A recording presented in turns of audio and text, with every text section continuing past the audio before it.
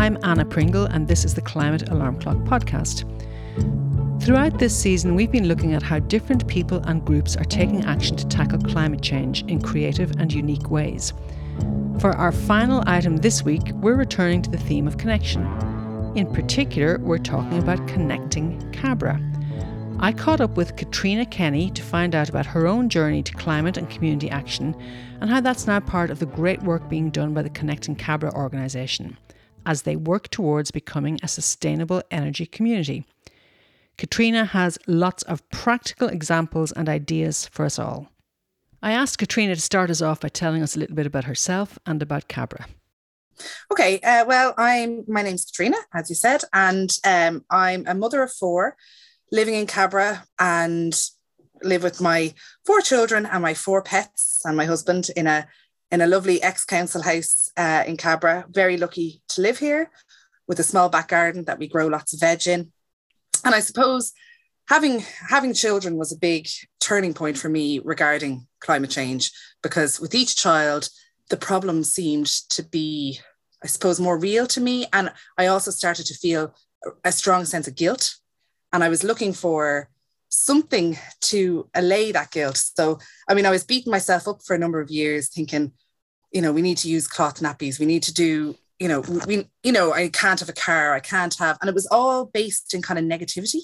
I wasn't in a very hopeful place at all. And actually I was in a really, really low place when I signed up to do a master's in climate change in DCU. And I suppose that didn't particularly help and give me hope at the beginning. I learned a lot of the kind of hard-hitting science and the not quite caught up yet policy. And I still needed that hope. And with my children, we would do things like have beach cleans and, as I say, grow vegetables in our garden, get to know our neighbours, plant bee-friendly flowers in our front garden and give away bulbs and stuff like that. But I still wanted, I was looking for something else to do. And a neighbour got in touch with me and said that they were starting up this sustainable energy community. And I was right up my alley and something kind of local and hopeful. So I jumped at the chance to join. So just give us a little bit of a flavour for where Cabra is and what kind of area is it? Cabra is on the north side of Dublin, very close to the city centre, very close to the Phoenix Park. It was set up, now I'm not an expert on housing, but it was set up, I think, to have a village feel with all kind of amenities, schools, churches. Even the way that it's planned is all kind of circular and all the roads connect to one another. And then there's mixed tenure. There's kind of bigger houses along some of the roads and some ex-council houses, some affordable houses. Now we have lots of apartments being built. So it's quite a diverse place, a vibrant place to live. And it does have a village feel. It still maintains that village feel, despite the fact that it's so close to the city centre. And as I say, I feel very lucky to live here because everything, in my opinion, is on our doorstep except the sea, I suppose. So you got that call from your neighbours, or you had that chat with your neighbours about the sustainable energy community. And so what is it? So a sustainable energy community it's a preset idea that SEIA came out with. And there's over 500 sustainable energy communities in Ireland. Some of them are not place-based, they're like community-based. They could be, a university could be a sustainable energy community. How you set up, you apply for grants to do an energy master plan for your community. So we received €20,000 worth of funding to undertake an energy master plan for Cabra, which has begun, which is very exciting. But as well as that, when we started meeting last April, we realised that we were all from different backgrounds with different niche areas of interest. So there's people that were more interested in growing our own food, somebody who was very interested in active transport, fuel poverty. So we decided to not just focus on energy. Obviously, for the purpose of the energy master plan, that's what we're looking at. We're looking at where Cabra could lower emissions from an energy perspective, how we could make houses warmer and more comfortable for Cabra residents and lower emissions on a national level. But we recognise the interconnectedness of the issue of climate change. So we look at areas like fuel poverty, active transport, accessibility and mobility, biodiversity and green spaces, and the circular economy. So we have all these kind of little bits and pieces going at the moment, and which I find really, really interesting. So anybody can get involved in any of those areas. And we're even looking for where else does this intersect? Because the climate crisis is such a huge existential crisis that if you can pick the little pocket that you know that you're able to identify with and do your bit, that's so much easier than looking at this big, scary picture. If you can say, okay, I know I can dig holes to plant trees, or I know that I can talk to people about retrofitting, or I know, you can find your place amongst the solution. That's fantastic, Katrina. And that's exactly our sort of philosophy, I think, on the podcast as well, is if you can find something to do, it will have a positive knock-on effect around you. So as you said, you started thinking about sustainable energy, and then you realized all of the connected things. And the name Connecting Cabra is a great name for it as well. We've gotten going with a load of different projects. So we have our energy master plan. So that's, we have our energy consultant, and they'll start looking at, the energy footprint of Cabra and where we can reduce it, and what community spaces would be best placed to retrofit and all that sort of stuff. So that's going on at the moment. So the funding came from SEAI for that, which is the Sustainable Energy Authority of Ireland. And so that funding then goes to get a professional who knows what they're doing. So you don't have to do that plan yourself. We do have a place, though, in that we are the connection between the energy consultants and the community. So, we have been looking at the community as a whole and seeing where that money will be best placed, where the research needs to go, I suppose. And we'll be the point of contact for groups, and say the GAA club or the local pub, or whatever areas that we're going to be focusing on. So that's an ongoing project. As well as that, we recently got funding from the Community Foundation to undertake a biodiversity master plan. So we'll be hiring an ecologist to look at mapping the biodiversity in Cabra and seeing where we can enhance it. So that's really exciting. That is exciting. And Cabra would not be an area I would automatically associate with biodiversity. But there are pockets of it. And we do have, Cabra is very lucky in regards to the gardens that we have. And I suppose that ties into a project that's happening this weekend. We did a pilot scheme for giving away free fruit trees. So in my pre-Connecting Cabra, in my mind, the gardens of Cabra are well suited, particularly where I live, the ex-council houses, well suited to growing your own food. And the idea of neighbours growing food and sharing food and doing crop rotation, that really excited me. So this is our first kind of foray into it. Even though some of the committee members have been sharing the food that they grew last year, this will be on a wider level. So it's a pilot scheme. We don't have that many trees. We had a huge response. A huge response from people wanting to plant trees. Fantastic. So people will be coming to collect their trees tomorrow. And I'm very excited about that. And we hope that the people who plant their trees in their Cabra gardens will keep us posted on how they're growing. And eventually that fruit could be shared and jams could be made. And, that really excites me. So it'll be a Cabra orchard, except in different gardens. Yeah, brilliant. But I look forward to sampling some of those apples and plums whenever they're ready. So Cabra jam. A Cabra jam, you could be onto something there. We're very lucky to have contacts over in Crumlin. This is the thing about community climate action. You end up meeting amazing individuals and wonderful groups that are all doing similar things. And the thing about kind of community level action is that everyone's really nice at sharing information and helping one another out. So Blooming Crumlin, they did a pilot last year, I think, and I think they're giving away 1,200 trees tomorrow. So they really scaled it up. So they've been really helpful to us in kind of how to manage it and giving us tips on planting and videos and stuff like that. So that's another great benefit to this kind of community work, is that it's the people you meet.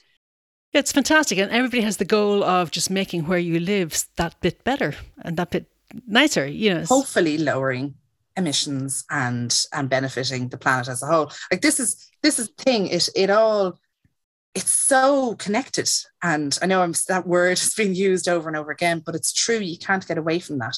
If we're looking at our community and thinking we want to enhance green space and increase biodiversity, whilst also developing, focusing on community development and spaces for residents to sit and share food and share conversations and relax during the day. So a community where, there's benches and trees and plants and food growing, that, that's not radical climate action. That's something that's really simple but effective to build a resilient kind of together community. And that's, I think, the vision that we all have in Connecting Cabra, that Cabra, emissions will lower, but Cabra will become a much more enhanced place to live. Even the idea of, we did a walking and cycling survey, okay? So that we had a huge amount of respondents to that. We did a survey on how people felt about travelling around Cabra by bike or on foot. And that the survey results ended up being compiled, and we did a presentation to Dublin City Council, to the local area committee, and that was compiled into a report. And we're hoping that report is going to be used for upcoming measures around cycle lanes and footpath widening and all that sort of. And actually already one of the recommendations in the report has been implemented, in that we have now a small section of protected cycle lane up off the Cabra Road. So that's exciting. It's great to see little bits of progress like that. I mean, one of the things that strikes me listening to you is that the things you're doing, in a way, are going backwards in a way, in a good way. I mean, back to a sense of community that stops and talks to each other and is more human-centered. And when places like Cabra were originally built, they brought people out of tenements to places like Cabra and Finglas and Ballyfermot and whatever. And the reason they have big gardens was to allow people to grow food. And so it's really fascinating to hear that what you're doing is, in some ways, bring it back to the original intent for those areas. And that, like that, and it's not going backwards in a negative way. It's going back to all the positive, good things, that enhance this. Like, all our gates in the back garden were really low, so that neighbours could communicate with each other. That encourages things like the sharing economy and the circular economy, because if you have good relationships within your community, you're less likely for everybody to need a lawnmower or everybody to need a drill. You'll speak to your neighbours and say, "Oh, I can lend you that," or we can do that for you. Or so I just think it's beneficial all around. And on a personal level, the one thing about living so close to the centre, and with the increase of cars on the road, a huge difference from my childhood to the childhood of my children is that my kids can't play outside on the road. It's not safe. You can't get a good game of football or kick the can or squares going, because every few minutes there's a car passing by. And EVs are not going to solve that. We need a reduction in the number of cars on our road. And actually, that ties into another project that's just about to start. We've gotten a load of traffic monitor sensors, which will be distributed in a number of Cabra houses to count the traffic that's going by, to add to the kind of body of evidence that we have around walking and cycling and traffic in Cabra, to see about speeds and what roads are being used as a rat run and all that sort of stuff. To see if there's anything that the council or local residents can do to make our streets safer, so that, everybody can get around, So it might seem like small climate actions, but altogether they will add up and create. And when people see the benefit of climate action, like if you have a warmer house or a nicer looking neighborhood, or cheaper food bills or whatever, because you're buying from your local grower or whatever. If you see those little benefits, climate action doesn't have to be communicated as punitive, because that's often the narrative, oh, taxes, oh, they're taking away this, that, and the other. The word enhancement comes to mind. Well, yeah, everything you're talking about, even if you don't mention the word climate, everything you're talking about improves your quality of life in your area. So even if you don't care about climate, there's a lot of really good things that are happening as a result of that. So that's just great to hear. You mentioned earlier other community organisations. I think you mentioned the GAA.